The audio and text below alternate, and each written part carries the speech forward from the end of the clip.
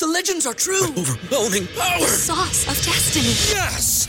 The most legendary sauce has arrived as McDonald's transforms into the anime world of WickDonald's. The greatest flavors unite in all new savory chili McDonald's sauce to make your 10-piece Wick Nuggets, fries, and Sprite ultra-powerful. Unlock manga comics with every meal and sit down for a new anime short every week only at WickDonald's. Ba-da-ba-ba-ba, go! At participating McDonald's for a limited time while supplies last. At Parker, our purpose is simple.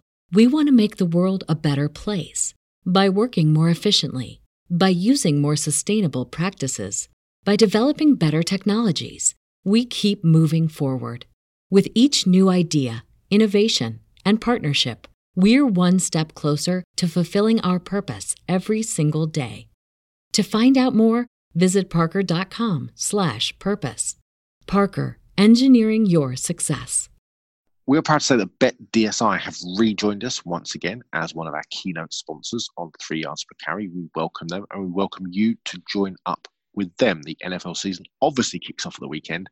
The college football season has just got underway, but it's not just limited to football. The baseball playoffs are coming. There are a myriad of other sports out there that you could bet on. There's entertainment things, there's politics things at betdsi.com. They have a great app. I've used it myself. I know the boys have used it too. They have a great mobile interface. And you know, this year you can get 101% match bonus on your first deposit of up to $1,000. That's 101% match bonus on your first deposit of up to $1,000. Use the code YARDS101. As always, YARDS101. BetDSI for all of your betting needs and other ones that you probably didn't even know existed. Yards 101 with BetDSI. Welcome to 3 Yards Per Carry, but before we go on with today's episode, let me tell you about a great sponsor of the 3 Yards Per Carry podcast, and that is AutoNation.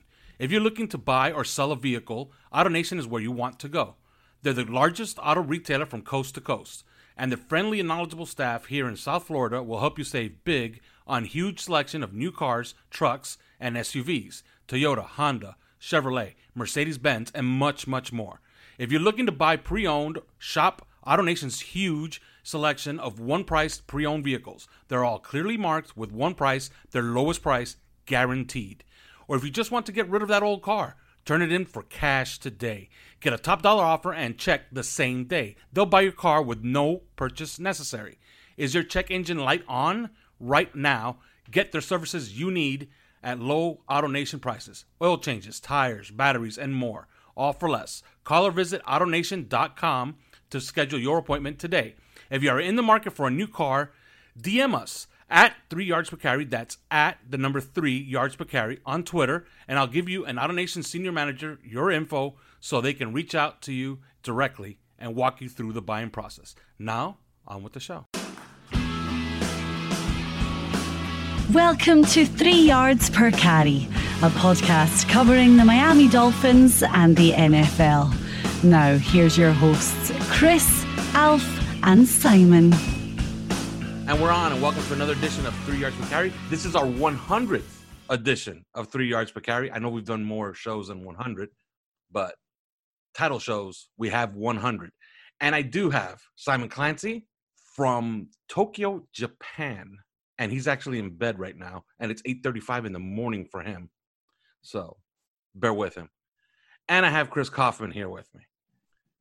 Okay, guys, I'm going to go to Simon first because you guys have not heard from him in a while. Simon, did you watch any of this game against the Buffalo Bills on Sunday? Well, I didn't see it live, but I have subsequently seen it back by the powers of the internet. So, yes, I have seen it. Okay. Were you terrified, shocked? What were your emotions watching that? Terrified, generally terrified. Excuse me.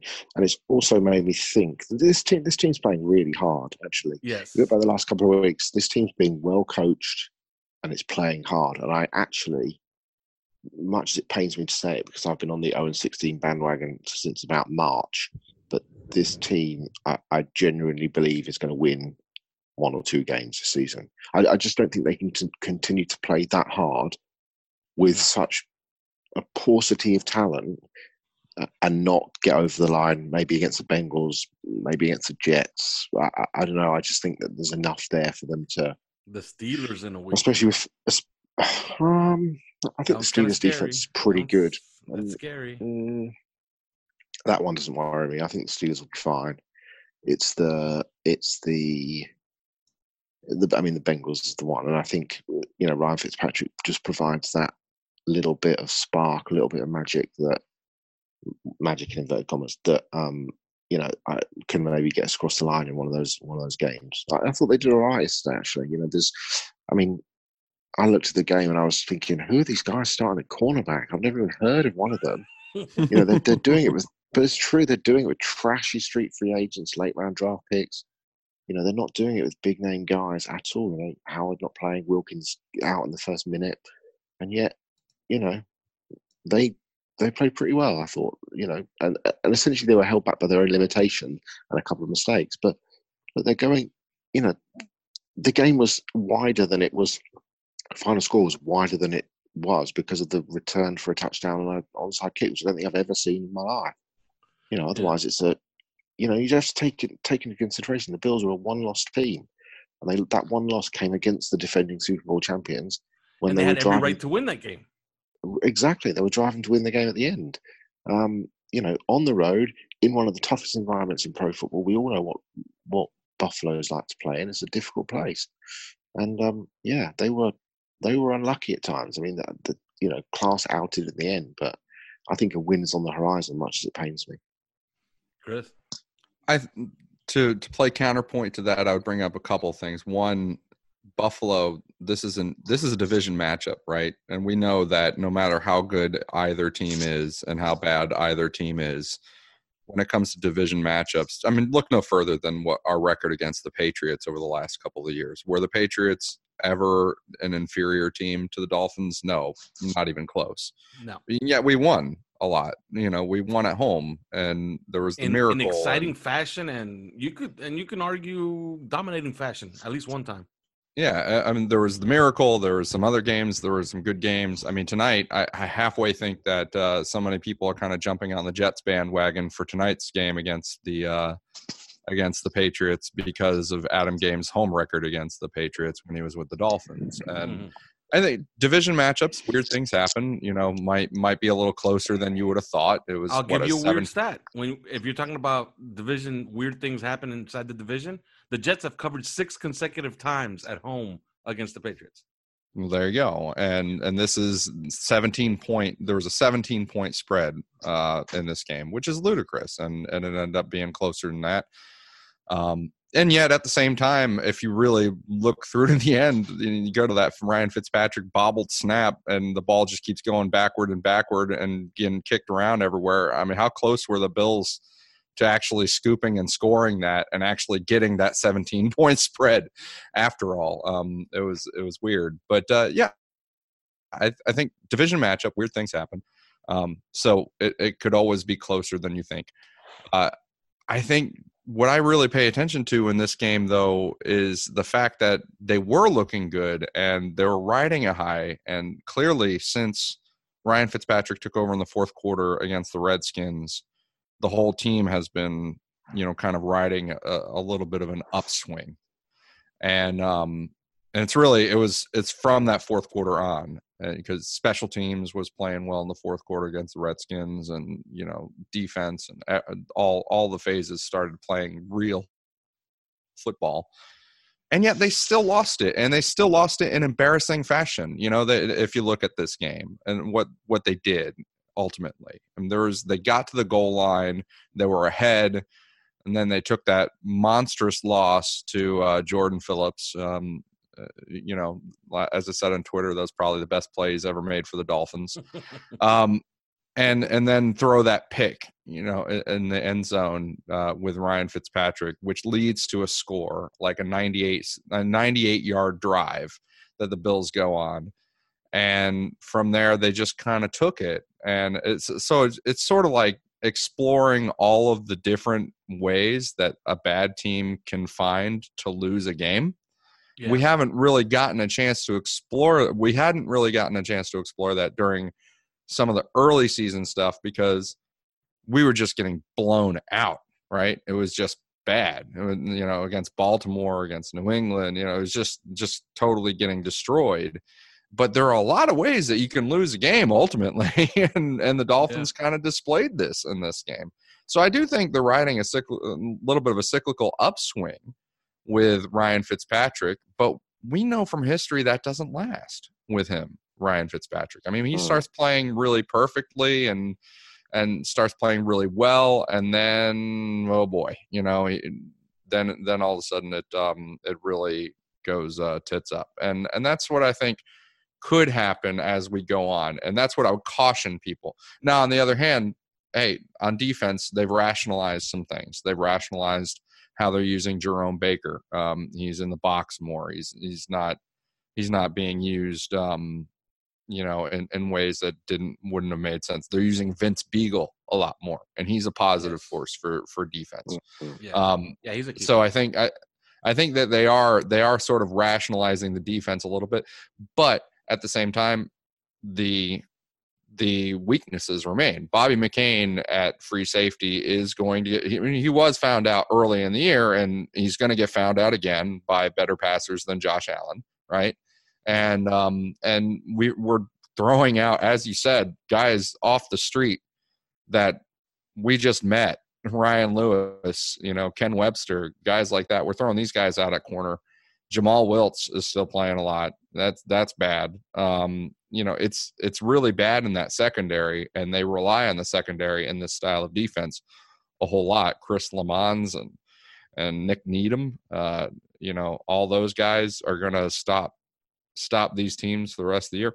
I don't know. I mean, I still think 0-16 is on the table, because if this is us on an upswing, that's not good enough. No, of course not. That's what I would say. Although I would say this, and this is the only thing I'm going to say about the game. Patrick Graham was working up a sweat on that sideline. I don't know if you guys were watching the TV feed, but they seem to have a plan for Josh Allen and how to control him. And what they were doing is just bringing up the safety to try to engage the backside of the backfield and try to keep Jerome Baker clean as possible. Because, the Bills kind of do this kind of design run thing where they have an RPO and they release the back right at the Mike backer to try to hit him. Mm-hmm. And I guess we figured out that was a way to keep the way to keep Baker clean is to bring up a safety and try to engage the back before he could engage Jerome Baker. And that seemed to work. But then all of a sudden it wasn't working. And Patrick Graham was all over the sideline, just finding bodies and try to teach what they wanted to do to try to, keep Jerome Baker clean, I guess, or to try to stop Josh Allen. None of it worked. And I think that's what, if we're going to talk about why they lost the game, because they couldn't control Josh Allen anymore. And he got positive yardage on a couple of downs that kind of broke their back, I thought. And that was there were things to be had all over that secondary, I thought. Yes. If absolutely. you were watching just the, John Brown and some of the receivers running around, and, Josh Allen, we know that he's got adventurous accuracy. Yeah. And so he wasn't able to fully take advantage of it. But if we got in any short yardage situation and running situation with Josh Allen at quarterback, you knew it was going to be converted. Absolutely. You knew that 2-point conversion was going to be converted. We could not set the edge whatsoever against the run. Absolutely. And that's not getting better. We're not putting any better defensive ends out there. No, and I thought the tackle Charlton was going to be not an anecdote, but a rotation guy in that regard, and he's absolutely horrible at it. Like, I don't know what he does half of the time. But I mean, Christian Wilkins going out of the game so early was, both stupid and painful, I think. But there's a lot of stuff. I do want to commend them, though, because the linebacker thing with Vince Beagle. I mean, Sam Eguavoen, as you've seen the last 2 games in particular, has become a real small part-time bit player. Yeah. Only getting 12 to 18 snaps in the game. And Vince Beagle is getting on the field a lot more. He's getting like 40 snaps. And as a result, Jerome Baker is being, not quite exclusively used in the box, but more so. And he's doing better. So you're seeing more of the linebacker style and, I guess, production and results that you would expect from a a New England style Brian Flores defense. But we know that they rely so much on that secondary. They had 6 defensive backs at a time, and stuff like that. And who are they throwing out there? I mean, Ryan Lewis, Ken Webster, Jamal Wiltz, it's Yes. Nick Needham. Come on. Now let me The best guy out there is Bobby McCain, and he shouldn't be playing free safety. Yeah. Now let me ask Simon this. We talked about before the season was going to kick off that this team was going to be bad. But we had tweeted out, especially Chris had tweeted out that good coaches don't go 0-16. And that you wanted to see a team fight. Now, look, I am also in the camp that there could be 1 win, but I could easily, like if I had to bet 1 win or 0 wins, I'd still go with 0 wins. Because I don't think it's going to get better from here. It's only going to get worse. So I think 0-16 is definitely possible. But I don't want to be a complete hypocrite. I did say that good coaches don't go 0-16, but these are extremely difficult circumstances.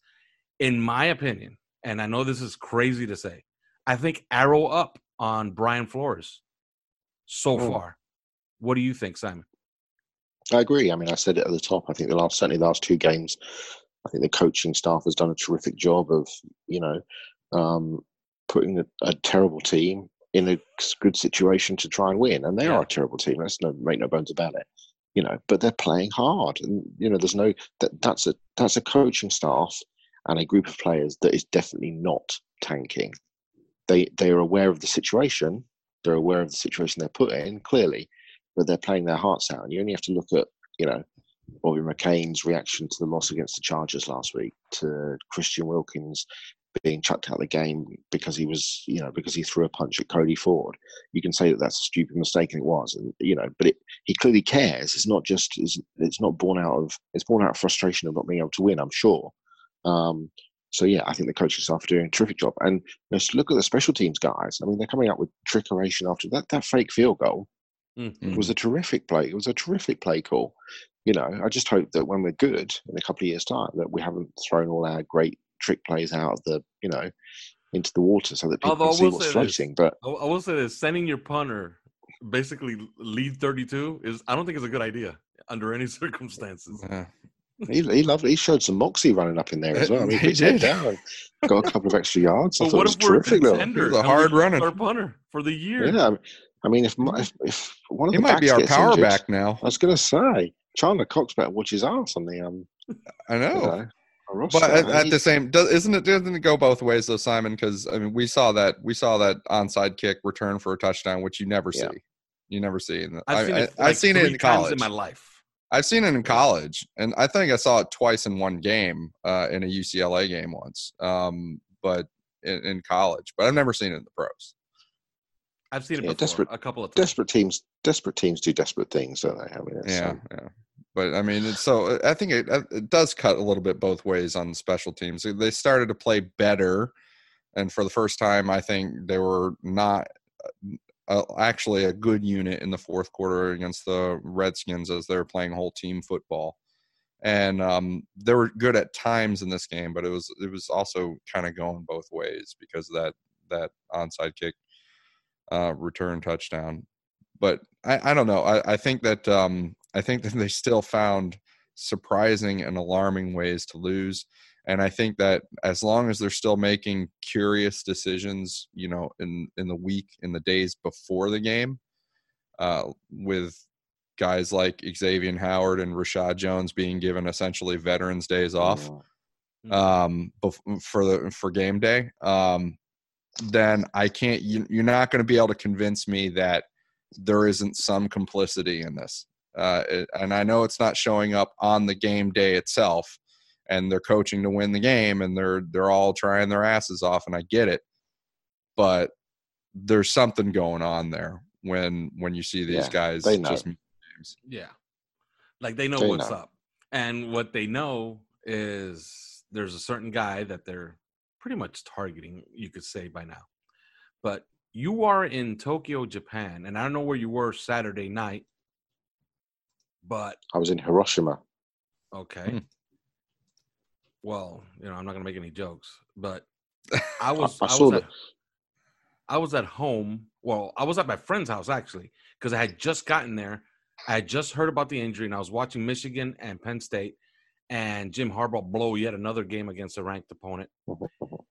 And all I knew was that Tua Tagovailoa had left the game, but it looked to me like, it's an ankle injury. Like, who cares? He'll be back next week. All of a sudden, he's having surgery. And not only is he having surgery, but he's having this contraption put into him. And in the San Diego Union Tribune, I read this morning that it's a very odd situation where it's not something that most doctors recommend. But he wrote on the San Diego Tribune, you know him, you follow him on Twitter, everybody does. Pro Football Doc, he wrote that this is a very weird procedure and that it's not very common for athletes to get this procedure. But not for low grade high ankle sprains. Exactly. And that common. The doctors that are performing this believe that they're ahead of the curve as far as preventing future high ankle sprains. First of all, when did you learn about the injury, Simon, and your thoughts about all the events that followed? I mean, I watched the game live so it was the morning for me. So I was on the bullet train on the way back from Hiroshima to Tokyo. So I watched the game live until I saw every snap until the injury. You get fearful, don't you? You see the pictures of him leaving the game in an ambulance, and it throws up that, is he injury prone? That debate. I mean, in a minute, I've got something that was sent to me overnight that I'm just reading now from a let's say a friend in the scouting community about Tua. But it was worrying to see. I mean, in one respect, it was worrying to see. In another respect, you think, what? If it's that bad, this was the initial thought before you realised, maybe it's only 2 or 3. If it's that bad, do you know what? Just do Nick Bosa. You don't have anything else to prove. You've got nothing else to, you've done everything. You won a national championship. You finished second in the Heisman. You've put up incredible video game numbers. You've proved everything. You don't need to do anything else. You don't need to put yourself at risk. You don't need to make those doubters that are out there. But he got this surgery precisely because he doesn't want to do absolutely. Yeah. Which is, and I wonder. Then the second thought was, I wonder whether that was his decision. I wonder whether that was Nick Saban's decision, or I wonder whether that was his father's decision. Well, let me ask you this, Simon, before Chris gets in here. The game ends, and I didn't see the interview live, but you get to see it, as they break news. Game ends, and Alabama with their backup quarterback. They produce one more touchdown. Their defense produces more. Their defense essentially wins the game because Tennessee is not very, very good. But there looked like there was actually some hope there for Tennessee for a while, especially in the third quarter. The game ends, and Nick Saban is asked point blank, and you know what everybody's thinking, is the Alabama-LSU game in jeopardy now? Because trust me, Tua Tagovailoa doesn't play. Nobody cares. Nobody's going to care about that game. That game is a showdown game between what now a lot of people consider QB1 and QB2. But Nick Saban blank responds, he'll be back in a week or 2. I think people care, obviously, because people want to see what Joe Burrow will do against that Alabama defense. I think people care whether Tua plays or not. But, I mean, who knows? It just seems like and there were the pictures of Tua in the locker room afterwards, coming back from the hospital. And, the guys at Reuben Davis made the song about him, and they were smoking cigars together. And so it feels like it's a protectionism from Tua's family. I think perhaps the decision to have the operation. Who knows what the whys and wherefores are? It will probably come out in the media over the next few days or a few weeks, possibly about whose decision it was to have the surgery. But we shall see. It's an interesting one for sure, and it does. Look, the injury is going to throw up a red flag regardless. The decision to have the injury, to have the operation, potentially might be another red flag for NFL teams looking around and seeing, look, what's happening with this kid, what's the background, what's the what level of involvement do the parents have, etc., etc. We should see. I think that the teams now he has hardware in both ankles, so it's something you have to consider. So I think the teams will look at the fact that he's gone ahead and had this surgery twice now, and as far as attitude and character are concerned, they'll look at that as positives, unqualified positives, because there's only one reason you risk the tightrope surgery and you go with an invasive surgery as opposed to non-operating treatment for an ankle sprain. And the only reason you do that is you want to come back unnaturally fast.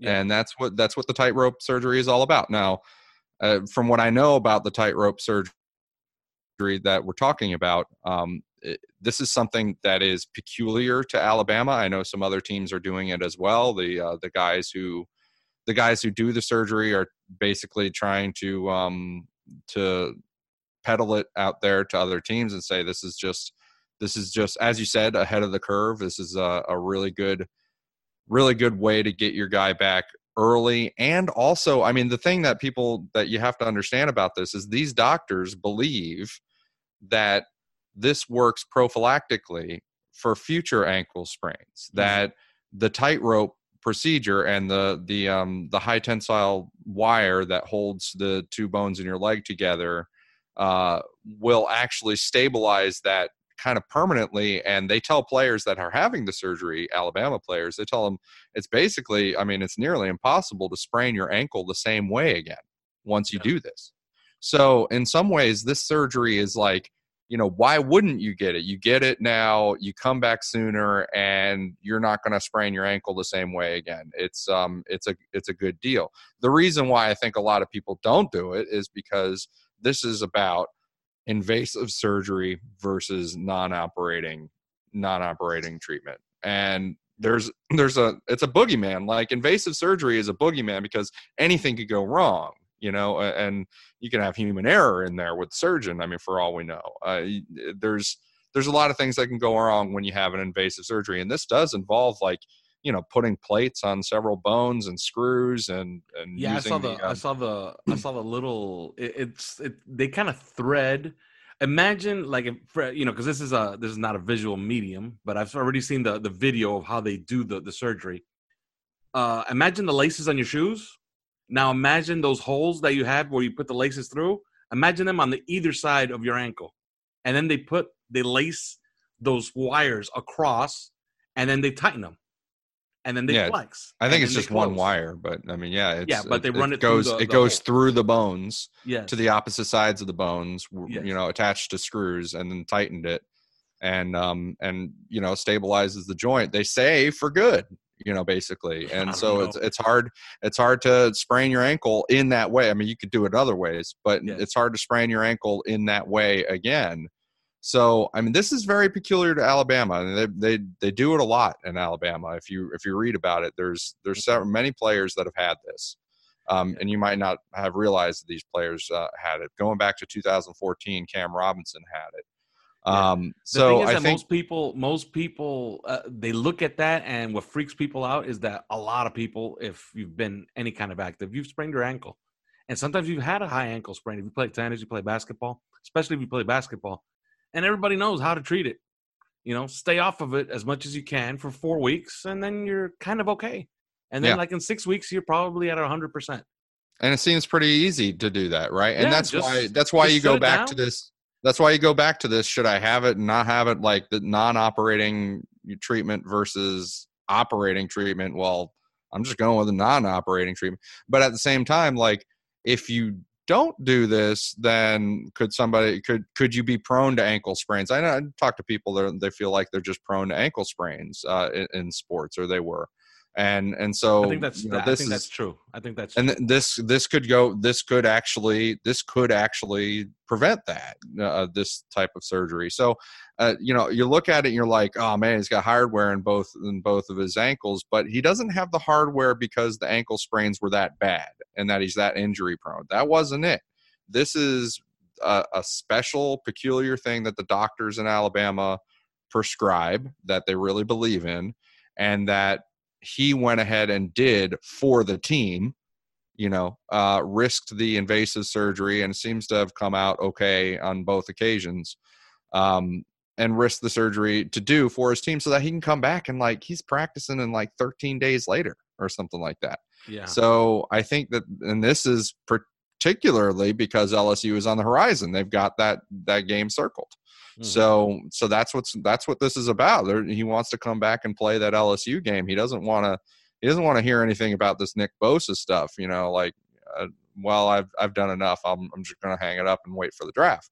Mm-hmm. He wants to play LSU, beat them, go to the college football playoffs, win the national title, and that's why he did it. So teams are going to look at that as a positive, I think. He'll do anything from a football standpoint to be on the field. Yeah, I think the 3-week return is pushing the limits of what that ankle can do. Yeah, personally, look at the time span. Realistically, it took him to get back from the ankle last year, and it was a month really. And he wasn't right in that Clemson game. We know he wasn't right in that Clemson game. He was, but he was okay in the Oklahoma game before that. Yeah, he was. But the procedure is essentially a month. I think 3. So they got Arkansas, then the bye week, and then LSU, or bye week and LSU. So it's touch and go whether he's going to be 100% against. Yeah, that's definitely on the edge. Like look, it's, and let's not forget who he's playing against.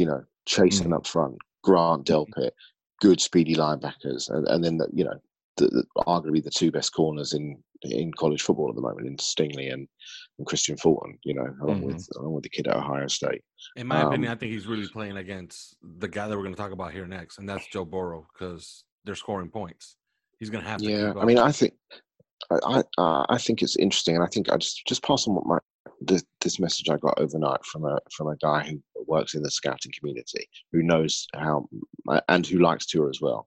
But he said, the message is this: you guys need to understand that the NFL isn't nearly as high on Tua as the media are, which is a very interesting point.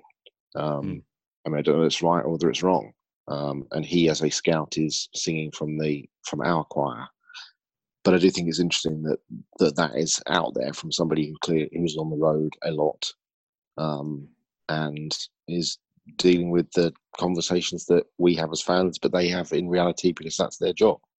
I don't agree with it, but I certainly think it's worth talking about. But doesn't it seem like that happens like during the season, and then doesn't it seem like the interest in these players revs up? You know what I mean? Like it's during the season. So Kyler Murray wasn't number 1 overall pick during season. Not even close, right? And it was like, he's going to be in baseball. Maybe he should play baseball. He shouldn't really be in the NFL. Scouts were saying this. Scouts were on this. They were not saying he was number 1 overall pick. And then all of a sudden, the GMs start weighing in. The GMs start getting involved a little bit later in the process, and they're the ones that are like, "Yeah, this is number 1 overall pick. This to me is analysis by paralysis in a way. This to me is indicative of, and fans certainly do this all the time. But this to me is indicative of the Joe Burrow situation. Now, I like Burrow significantly more than you two do, which I'm sure we'll get onto. But this is indicative of a guy who's all of a sudden worked very hard with an offensive coordinator in Joe Brady and has found a system that perfectly fits his style of play. Last year, he was up and down, had some big games specifically against Auburn last year, and played very well in spells. Certainly showed good leadership and accuracy and those sorts of things, but wasn't, certainly not the guy that we're seeing now. But this feels like... He did look like crap against Alabama last year. Yeah, he didn't play very well in games, but he did play very well in other games, and I think we need to mention that. But what he's doing this season, he has played extremely, extremely well. But it feels like all of a sudden there's a guy that's played 6 really good games, his foot firmly on the accelerator. He set LSU passing records already. Halfway through the season, and it feels like everybody's saying, "Oh, here's this shiny new toy that is unbeatable, and he's going to be better than Tua," because the guy's played 6 games at this level. 7 games at this level now. Yeah, Tua has played 2 seasons. Was second in the Heisman. He's probably first or second in this year's Heisman. 2 seasons race. plus playoffs, right? Yeah, that's what I was going to get to. I mean, he's literally played 2 full seasons. He won a national championship coming in when there were 3 touchdowns down. I'm not sure what else the kid can do. I'm not sure what else Tua can do to prove how good he is. Something kind of interesting that happened over the weekend was Daniel Jeremiah was playing like some type of matchmaker. He was playing matchmaker on NFL Network with quarterbacks in the 2020 NFL draft, and he said Tua to Miami and Burrows to the Bengals. And when they were saying, okay, but what if, what does Miami trade to Cincinnati to move up to number 1 if they have to? And he said, regardless of where they finished in the draft order. Yeah, so I don't see he's that. already marrying Joe Burrow to Cincinnati and Tua Tagovailoa to Miami. So I'm sorry, I just perception. don't see that. I just don't see that happening at all. I mean, that's not that. I think that's ridiculous. I think this talk about Joe Burrow going number 1 overall all of a sudden is absolutely. Listen, we have seen this happen. We have seen the Johnny Come Lately guy have a really good one season and then go real high, and in some cases it's even been justifiable. But in all of those cases. In all of those cases, when Mitch Trubisky hardly played, before that, and he was good. So he was in the little bit that he did play, he was on radar. He had a good year. All of the cases when this happened, they were all physically very impressive prospects, though. Mm-hmm. I mean, these guys had great arms, or great legs, or were huge. Cam Newton was monstrous and fast, and with an arm that could drill a hole through concrete. I mean. That's what you've seen. Kyler Murray, when he did it, he was a phenomenal physical talent. The only thing you didn't have was height. Yeah. So I mean, you've seen it in all these cases. Joe Burrow is not that. No. He is not even close to that. Okay. He is a weaker armed guy who has decent size, but doesn't really have legs either. It's not like he's fast, not athletic, not elusive, not agile. He's crafty. I don't agree with that. He's crafty, but he's very athletic. Are you? What are you talking about? Like agile, like a Kyler Murray, or agile like a Cam Newton, or elusive like one of those guys, like he's RG3 ish. As far as Baker Mayfield-ish, he is not even at Baker Mayfield's level. He's got much better athletic ability than Baker Mayfield. I do not agree with that at all. Well, I do not agree with. Well, I mean, let's leave it there because we could go back and forth for hours. But he's very athletic. He's very athletic. Yes, mate, he's very athletic. There's some impressive, Chris. There's some impressive runs on him on film. He throws a run out there every now. Listen, some 4.8 guys have impressive runs every now and then too. I mean, I think that Baker Mayfield, if you look at his time throughout Oklahoma, he was elusive. He was magic. Okay, he would make people miss and be elusive in the backfield. This guy, Joe Burrow, isn't elusive. I mean, he might be able to break off a run every now and then, but he's not elusive. Somebody that everybody can measure him up against, and he actually returned to prominence this weekend because he's a winner this weekend. Threw for over 300 yards, 2 touchdowns, and looked generally beautiful. He was also 8 for 9 on passes over 15 yards. I'm talking about Ryan Tannehill. Does he compare to Ryan Tannehill athletically? Ryan Tannehill was good athletically, not elusive.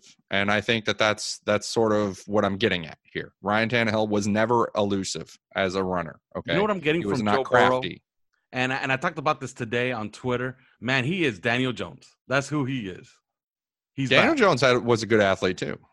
Yeah, but doesn't he strike you as the Daniel Jones of this year's draft? Somebody's absolutely going to fall in love with him and take him higher than he's more accurate. I think he's more accurate than Daniel Jones. Yeah, I think so too. Okay. The thing about Joe Burrow that I watched and I spoke about that today on Twitter, if you watch him, his mechanics are perfect. And when I say perfect, I mean perfect, as in absolutely perfect, as in he was coached to be this perfect because that's what he needs to do to gain power on his throws. If you watch him, he does every single big man trick as far as gaining power on your throws, and it's still not coming. Okay. Have you seen Clyde Edwards-Helaire, the LSU running back who plays next to Burrow?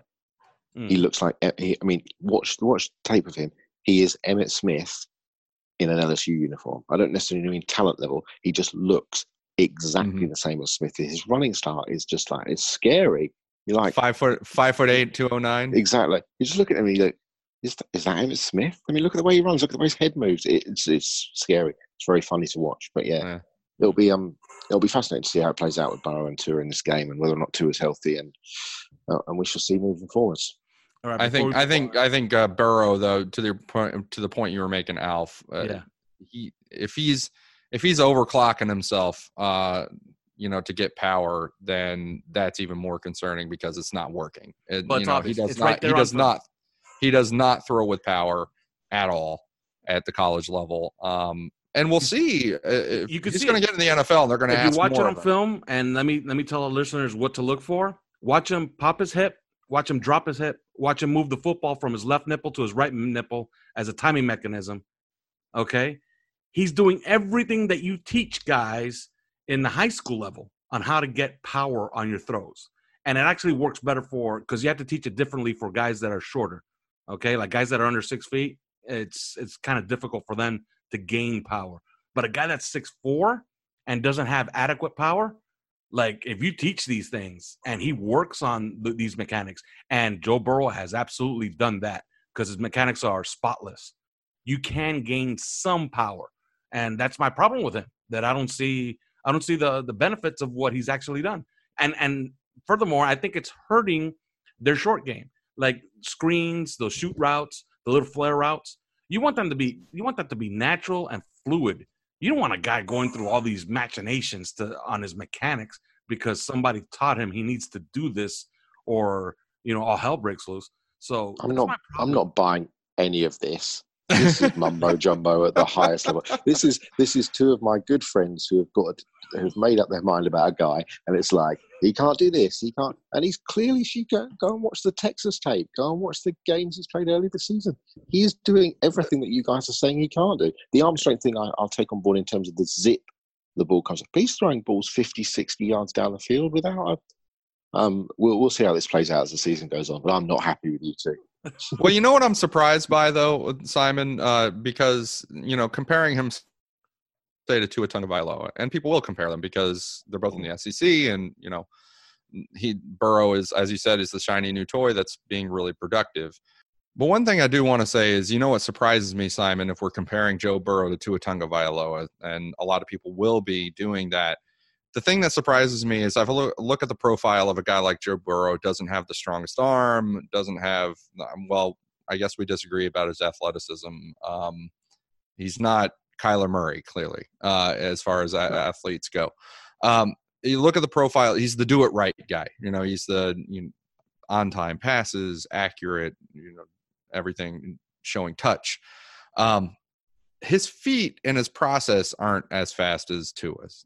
And Tua has more athleticism and a much better arm and stuff like that. And in fact, I see it like a bunch of throws that I'm like, why are you still holding on to the ball there? I mean, the ball should be kind of out by now with several of these throws that Joe Burrow. I think he gets away with a lot.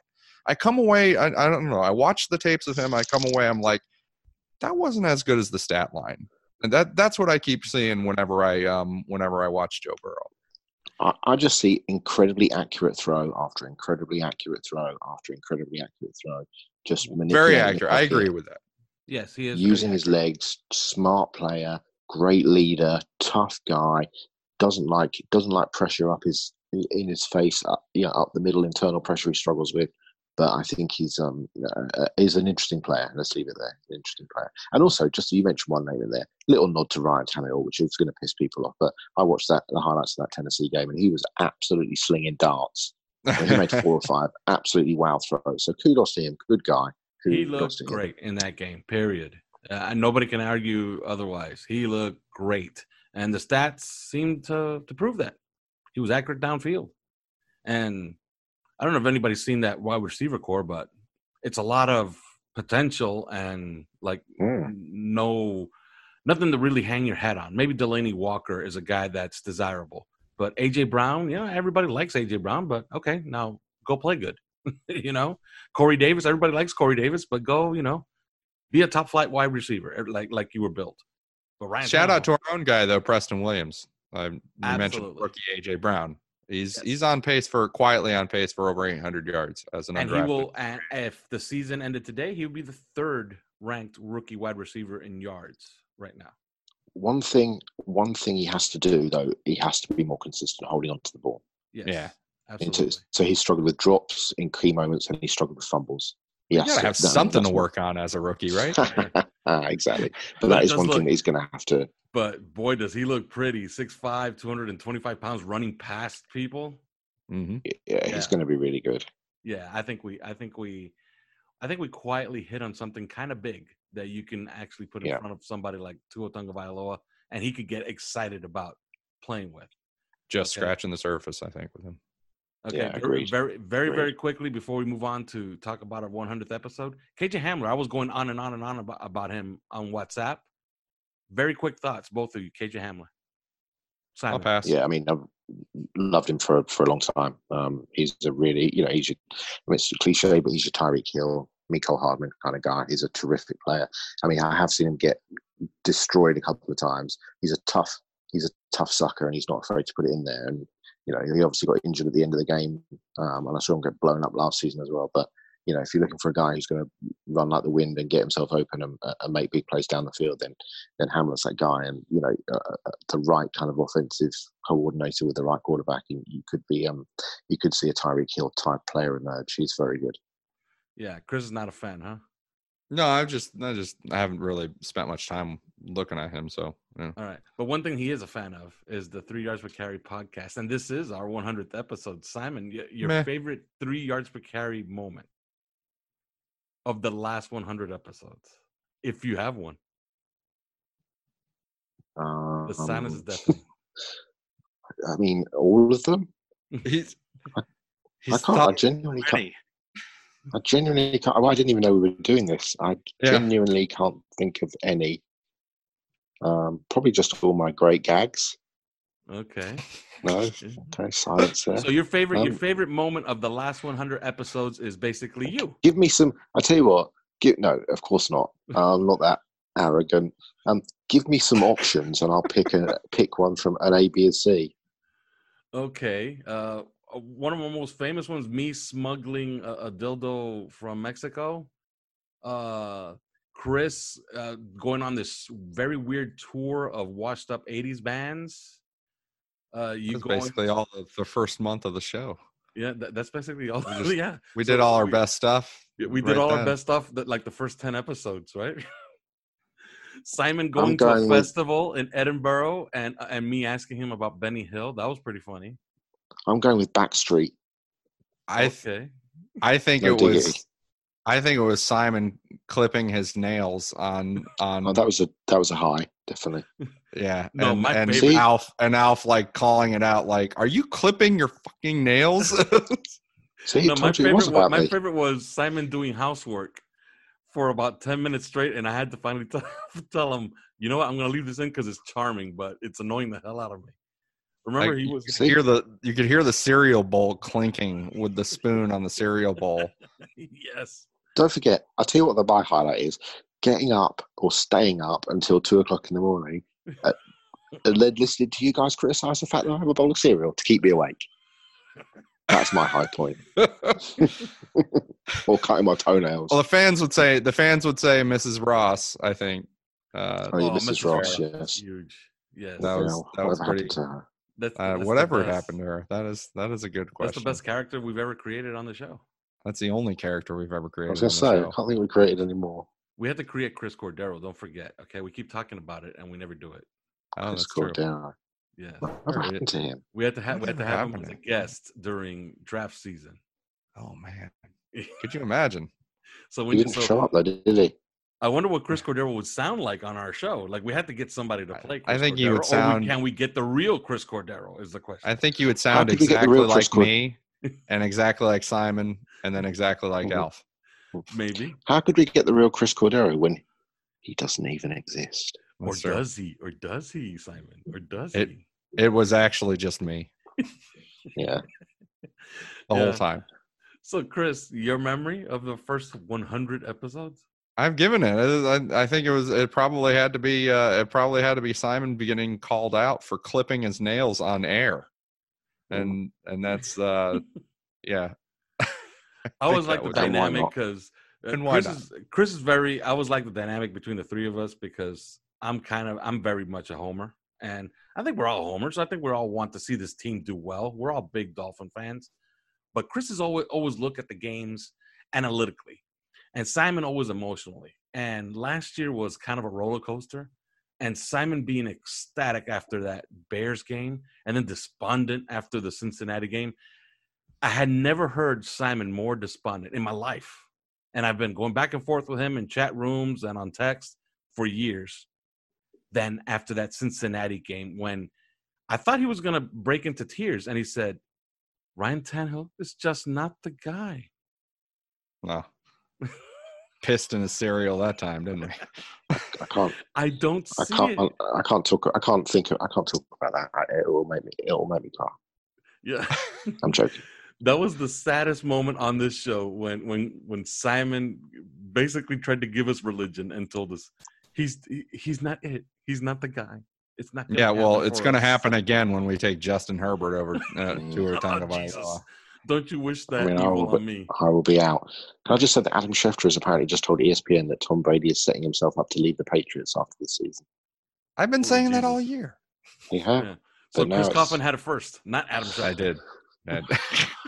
Okay. Yeah. Screw you, Adam Schefter. Our guy had it first. I just basically was guessing. So to recap, Tom Brady out, Tua Tagovailoa in here, and the big dog in the division is supposed to be Sam Darnold. Can we dream? Imagine. Can you imagine dream that? about this? You wake up in the morning and the best quarterback in the division is Sam Darnold. What a turn of events that would be for this franchise. It would be an insane turn of events. Okay. Josh Allen and Sam Darnold. That's what we have to aspire to beat. The Patriots trade up to get Tua. Yeah, with the what? Patriots trade with the Bengals. Or Tua pulls an Eli and says, I just want to be a Patriot. Make it happen. Yeah. You know? Yeah, okay. And then he wins 7 Super Bowls. Give me 147 first-round picks. In a 48-year career. God. Wow. Be sickening, wouldn't it? Tom Brady leaving. Wow, would that be great? Well, who would they get? Was our 100th episode. Okay. And I noticed you didn't even give a compliment to the episode. It says it was this was a good. It was definitely our 100th episode. It was fine. We've had better, but it was fine. We provide great information as always every single week. Simon called us out on our bias on Joe Burrow. We don't want. I'll tell you what we should say as well. We should say ultimately thank you to everybody that has invested the time to listen to our rambling bullshit for 100 episodes, because that takes an awful lot. We appreciate you. We thank you for tuning in. We thank you for following us and listening to what we say and taking it on board. So we do appreciate you. So thanks a lot. Absolutely. And hopefully we give you 500 more, maybe 1,000 more. And hopefully in there's a Super Bowl win. But that's it. There is no more. I don't know what we'll talk to you on Thursday about, but I'm pretty sure it'll be something, and probably Joe Burrow related. But till then. Thanks for listening to 3 Yards Per Carry. You can subscribe via iTunes, on Podbean, or your usual podcast provider.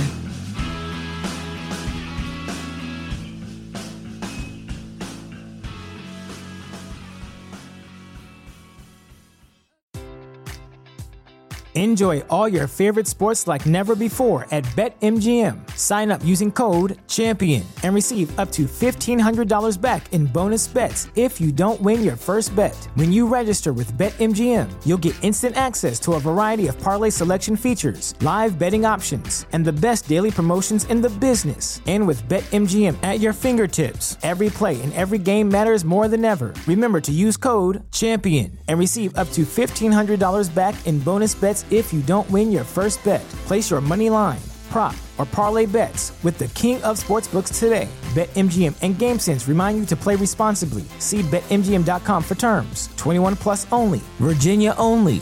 New customer offer. Subject to eligibility requirements. Rewards are non-withdrawable bonus bets that expire in 7 days. Gambling problem? Call 1-800-GAMBLER. Promotional offer not available in Washington, D.C. At Parker, our purpose is simple. We want to make the world a better place by working more efficiently, by using more sustainable practices, by developing better technologies. We keep moving forward. With each new idea, innovation, and partnership, we're one step closer to fulfilling our purpose every single day. To find out more, visit parker.com/purpose. Parker, engineering your success.